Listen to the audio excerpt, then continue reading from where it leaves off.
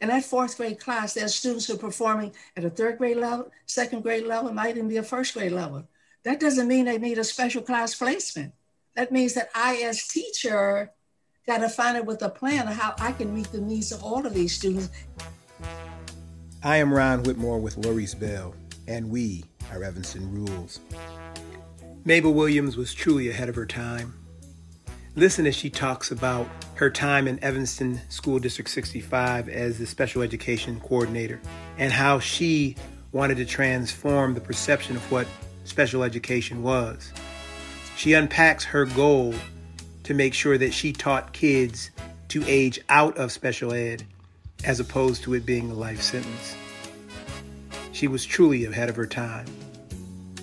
Thank you for being a Renaissance woman, Mabel. Listen to understand. I am Ron Whitmore. And I'm Lorice Bell. And tonight, we had the pleasure of having a conversation with a star, a consistent, consummate educator that believed that all children have the right and capability of learning. An educator that thought outside the box and was unapologetic about thinking outside the box. Mabel Williams. Yes. With all humility and honor. Welcome to Evanston Rules. Thank you. Thank you. You said you knew you wanted to be a teacher from fourth grade. What inspired that, and what kept you on track to do what you always knew you wanted to do? As much as it was an innate feeling that I had, I do have an older sister who actually did become a teacher. So that was kind of the pattern that was set for me. But, it's not what someone has suggested that one might do later in life. What is it that's internally saying to you, this is what I want to do? I have another sister who was in nursing school at Mount Sinai in Chicago, and I would go to visit. And I would see these nurses years ago. They'd wear these little cute uniforms, little white aprons and blue dresses and all. And I thought, I want to be a nurse. But if I didn't see a nurse, I didn't want to be a nurse. I wanted to be a teacher. So I have done for myself what I have encouraged young people to do.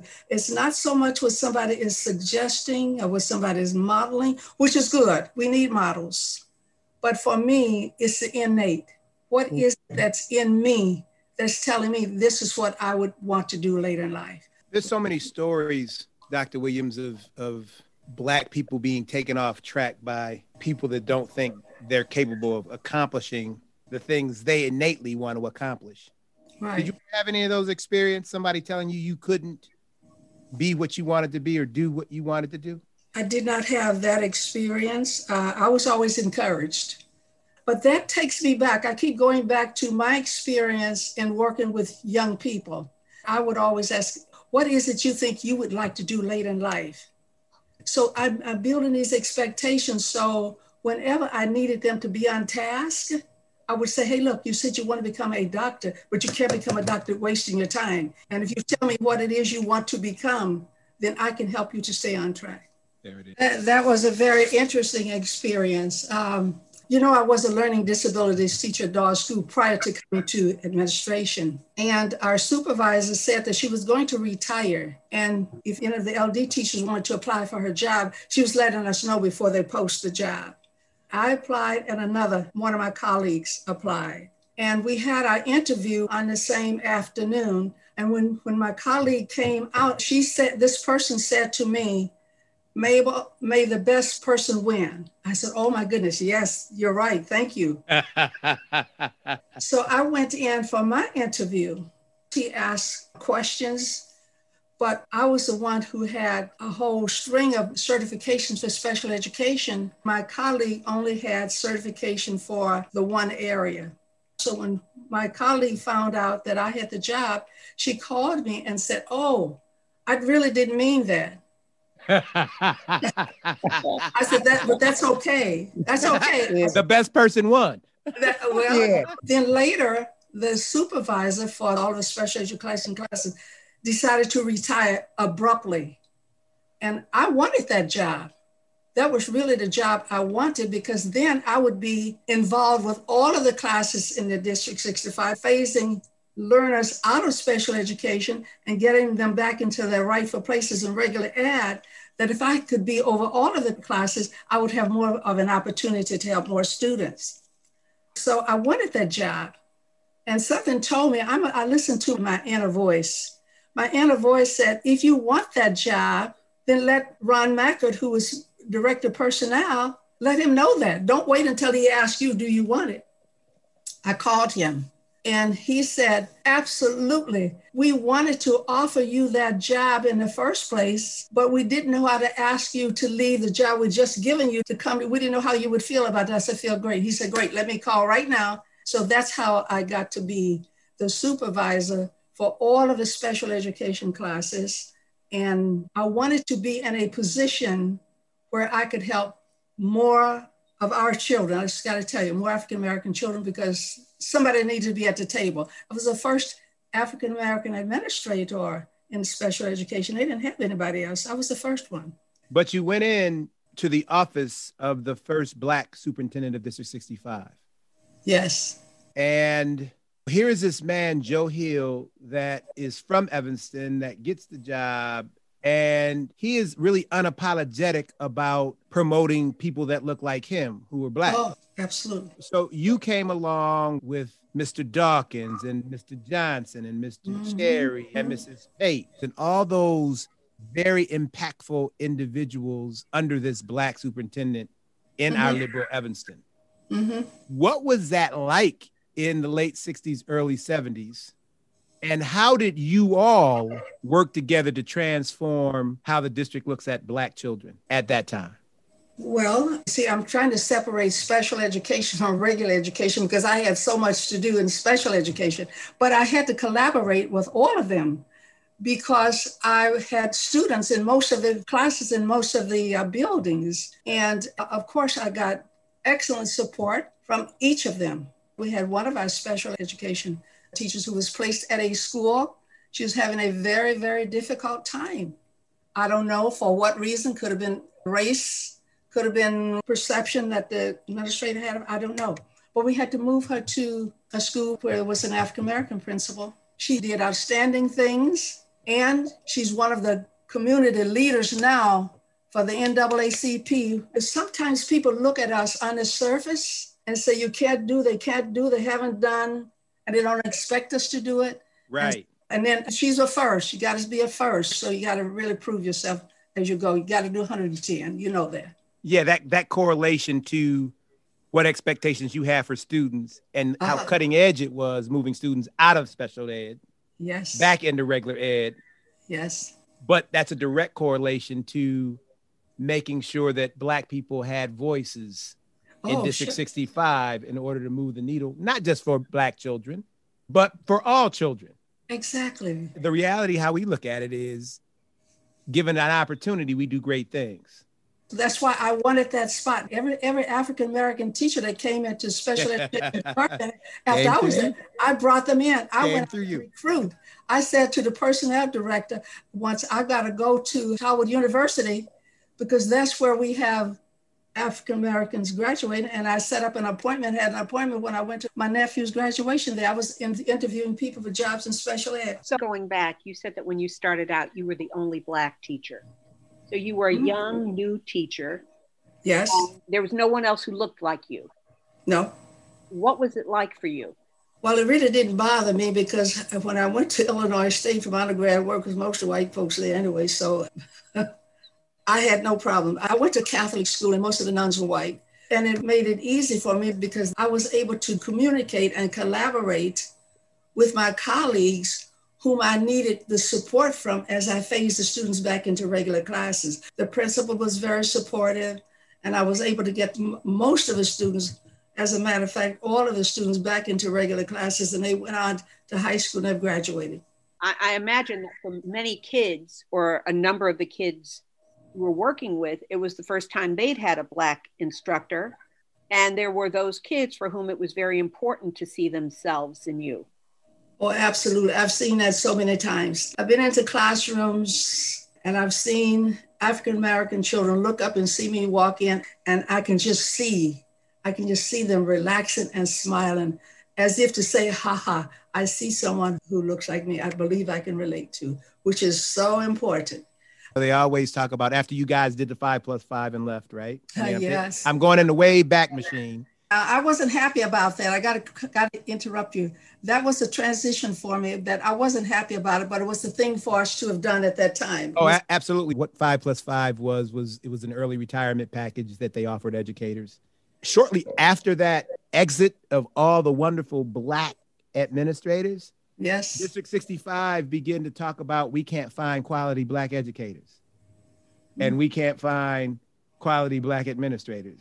And to hear you say it's about taking the initiative. It was okay going to Howard. It was okay going to Chicago State or wherever you knew there were a plethora of Black people that wanted to come north and teach. But the equity, I'm speaking to the equity that I lived watching my elders perform their tasks.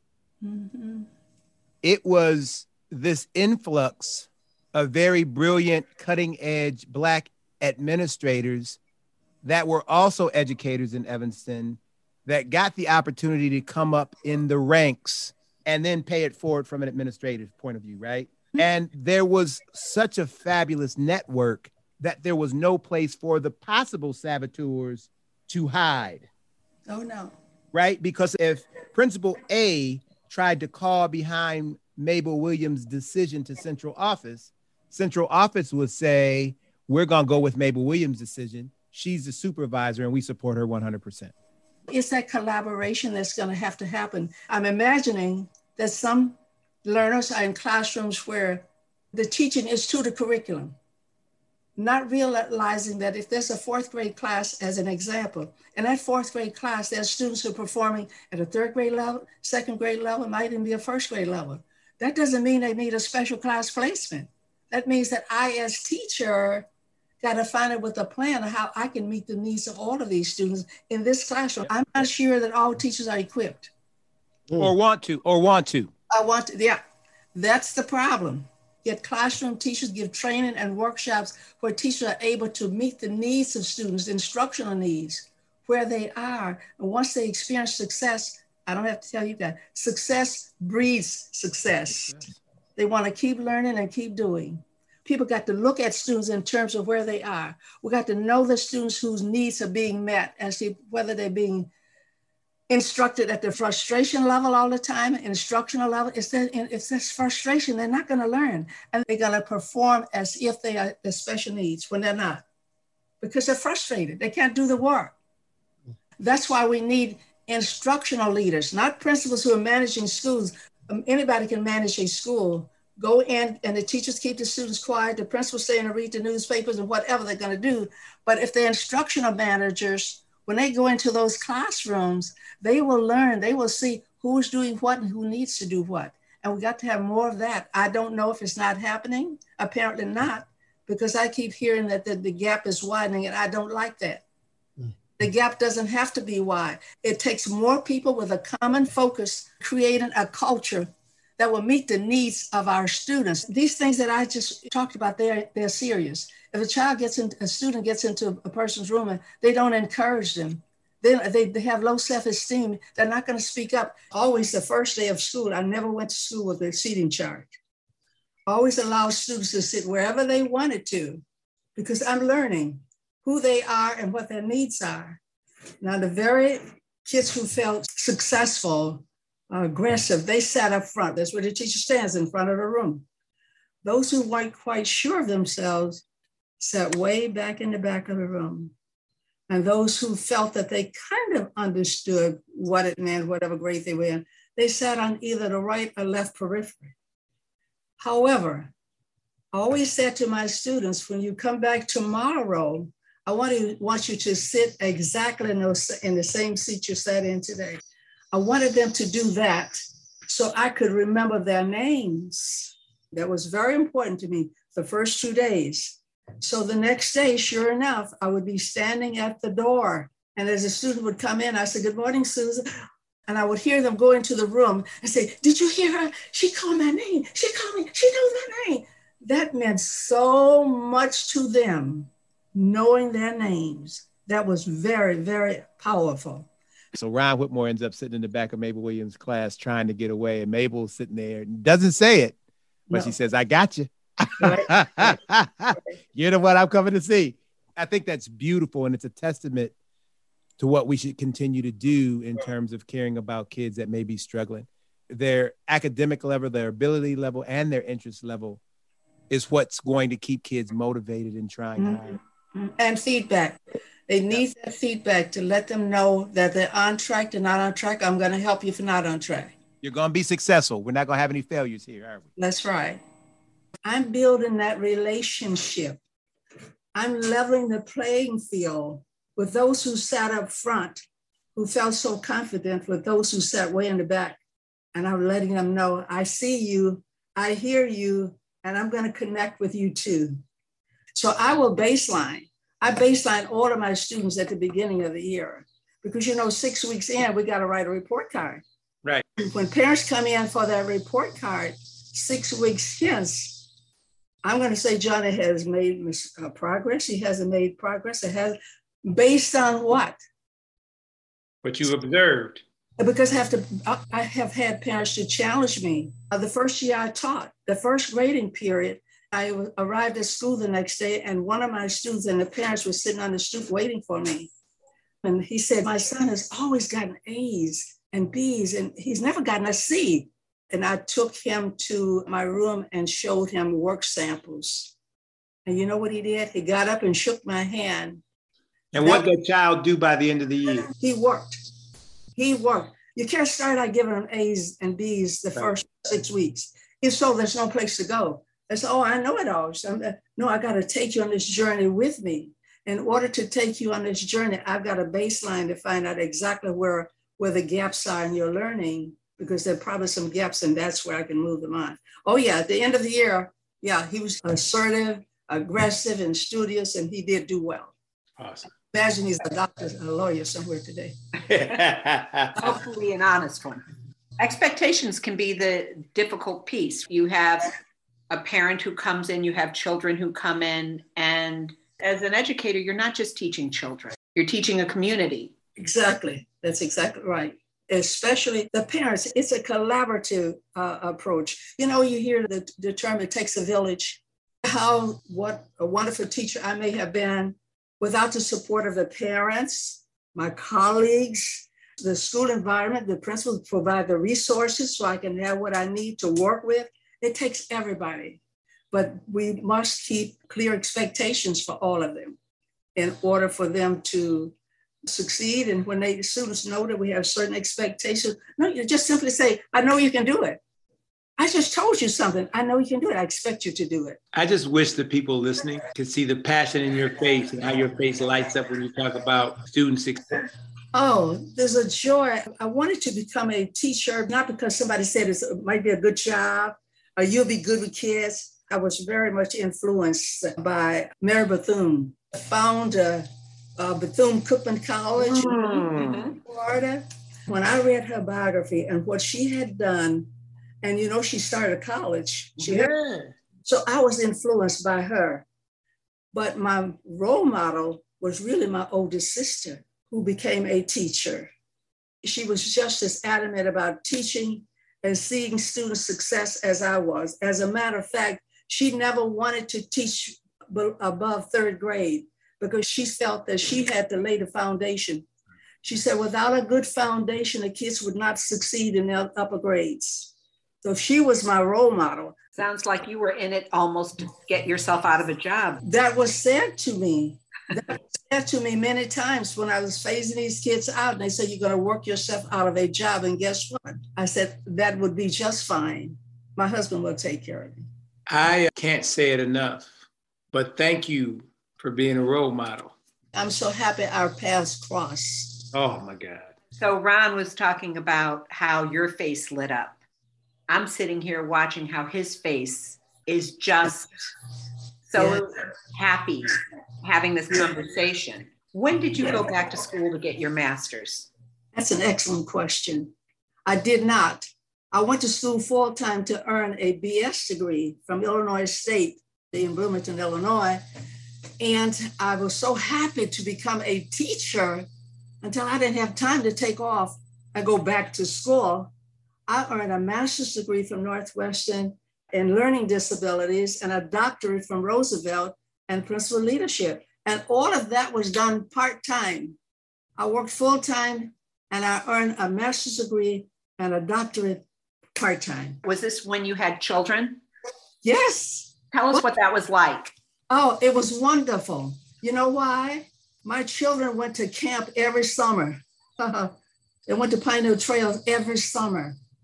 So Northwestern is right up here. So that's when I earned my master's degree. I would go to school evening classes if I had to. Sometimes we had classes on weekends. So I earned a master's and a doctorate going to school part-time and working full-time. And not only doing, by that time, I was an administrator myself, a supervisor for special ed classes. What are you most proud of, Dr. Williams? I'm most proud of being the mother of two wonderful sons. And I'm most proud of some of those things that I did when I was on my professional journey in Evanston School District 65. I've been in Evanston District 65 for 38 years. I went to the Board of Education as supervisor for all of the special education classes, and there were about 15 classes in the district during that time. There was not a really structure for the curriculum. Special education doesn't go first grade, second grade, third grade. They go primary, intermediate, junior high. So I did a curriculum design. I meant that if one student would leave one school in Evanston, go to another school, that primary teacher would have that same curriculum. Intermediate would have the same, middle school. So that gave more structure to the special education program, and I was really proud of that. And also as a special education supervisor, I had to sit in on all of the IEP conferences where we made plans and set goals about what the learners were doing and what recommendations were being made for the future. I started to do parent meetings to actually give them questions to ask teachers, to ask in these conferences, to be part of, to give input. So we didn't talk at, but we included them into what we were doing. Okay, I just wanted to tell you from my heart, Mrs. Williams, that you were a major inspiration for me. And you always knew what I was doing, and you always encouraged me to keep going. So I want to thank you publicly for that. One of the things I want to speak to is your thinking about diverse learners, right? And how cutting edge your thinking was. Your job was to move kids back into regular education. And you mentioned you had colleagues tell you you would teach yourself out of a job, but that's exactly what we should do if we care about kids learning. Explain just that dialogue and how you didn't think about your job, but you thought about students' education. Well, that's a good question. I got to tell you, most of the students in that class, although it was in Walker School, it was in Skokie, most of the kids were bused there and they were African-American young men. So their future was in my hands. And I knew all learners belong in regular class placements, all of them. But for some reason, some students might need some support. They might need to come to a special teacher. Some might need special education classes all the way through. But those who do not, they don't need to be there. They don't need to wear that label. They don't need it. So I developed a positive relationship with my colleagues, and I shared teaching strategies with them. I did workshops with them. And it was a principal who recognized what I was doing even before they did. I would see teacher X and I would say, oh, what time do you teach reading? And she said, oh, I do it at what time? And I said, you know, I think I have somebody in your class, they're reading at third grade level. Can you take that child? They'd take that child, that learner. And then once they would get in and do well in a reading class, and then when I asked, well, can I send them in for math? They said, oh, yeah. I said, how is he doing? Oh, they're doing fine. They're doing as well as the students in the regular class. So once a learner can survive in a regular class for courses for more than 2 hours, they don't need special ed. Right. So I was forever calling meetings and say, I have another one. And that's when I got the message, you're going to work yourself out of a job. I said, but that's not what I'm here for. I'm here to give my students all that I can give them the best. And that's what I did. When you talked about transitioning kids out of special ed into regular ed, you also talked about them graduating high school and going to college. Yes. And that unfortunately, when you talk about what's happening in education today with the gap in education, it's still Black and brown boys. And you early on found the magic potion. They have to get feedback from you. Not that I love you and you're doing fine. They can't even qualify that, and I can't either. We show them by giving them feedback on their work, giving them praise by their work, encouraging them, helping them to build self-esteem, and telling them, I'm here for you. I'm here to help you. And they understand that. We don't realize they really are very sensitive and they understand everything that we're saying. I'm reminded of a student who was a kindergartner who happened to have been African-American at Dawes School. She was the only African-American girl in that class. And the teacher, of course, was not an African-American. But she was telling a story that the children were out on the playground playing, and a little white girl had fallen. And the teacher had picked this little girl up and knocked the sand off and talked with her, and are you okay, and all of that. I don't know if the little African-American girl did this deliberately or not, but she fell. And the teacher didn't do that. But this little kindergartner asked the teacher, why didn't you do that to me? I didn't see this. The teacher told the story herself. And all I can think of, and when I think about that little girl must be a lawyer someplace today. She was a kindergartner, and she asked, why didn't you do this to me? She was doing a thorough test in equity. Yes, kindergartner. And had the courage to say, or to challenge the teacher and say, you're not being equitable. Well, and Ron, you just said something, courage. Young people just don't have the courage because they don't know, they haven't been socialized that way to speak up. This little girl out the clear blue, they need to build that self-esteem so they can say it. Just ask the question. But I'm going to go one further. I'm going to say that people need to go through the Dr. Mabel Williams School of Believing about children. Oh. Because as you mentioned so eloquently earlier, we have to have the courage to treat children like we would want our children treated. Oh, yes. Yes, it goes both ways.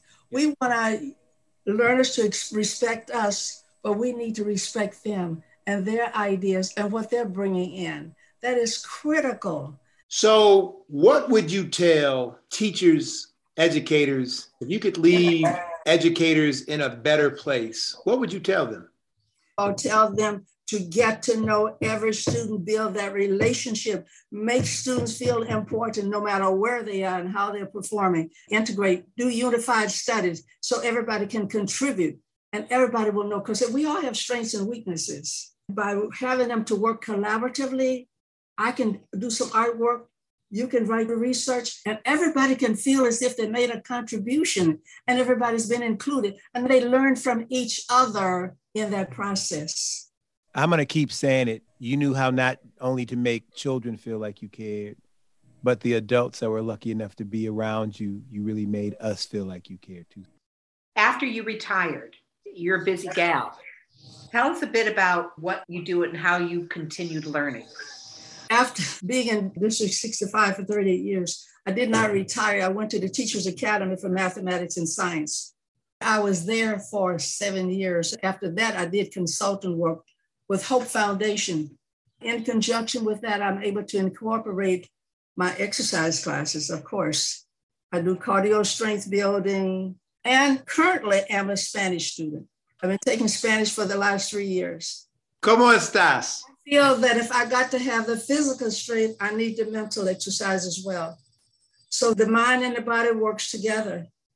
I don't plan to do anything with it, except I enjoy the challenge. Well, Dr. Mabel Williams, we admire you. Thank you for your contributions to Evanston, and thank you for all you do. Thank you so much. Thank you. Thank you. I'm very proud of you, Ron. I know your path as well, your professional journey. I had good teachers. Yep. We don't have enough African-American men, especially in the classroom. So you have been there, and we're so proud. Wow. I'm getting choked up. Yeah, it's true. I admire you so much. And we used to talk about how wonderful that we had you in this district. So it's not all Mabel Williams, a lot of good people. You know, the people would ask me, what is a good school? Which is a good school in Evanston? Where shall I send my child? You know what my response would be? There's no such thing as good and bad schools. There are strong and weak teachers. There are caring and non-caring teachers. If your child happens to get a strong, caring teacher, that's a good teacher. But it doesn't mean that's a bad school or good school. It's that individual teacher. Yes, but it's a wonderful profession. As my sister, the one I told you, my model, we won't say this to anybody, but we would be so happy when Monday morning would come and so sad when Friday would come because we wanted to be with our learners. That's the most rewarding job one could ever have. It's wonderful to watch that progress and watch that shot and they unfold.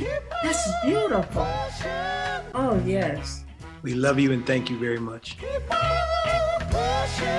Mabel Williams was truly ahead of her time. Thank you for being a Renaissance woman, Mabel. We're also grateful for the outpouring of support as we continue to have conversations that are honest about Evanston and the Evanston community. For Ron Whitmore, I'm Larice Bell.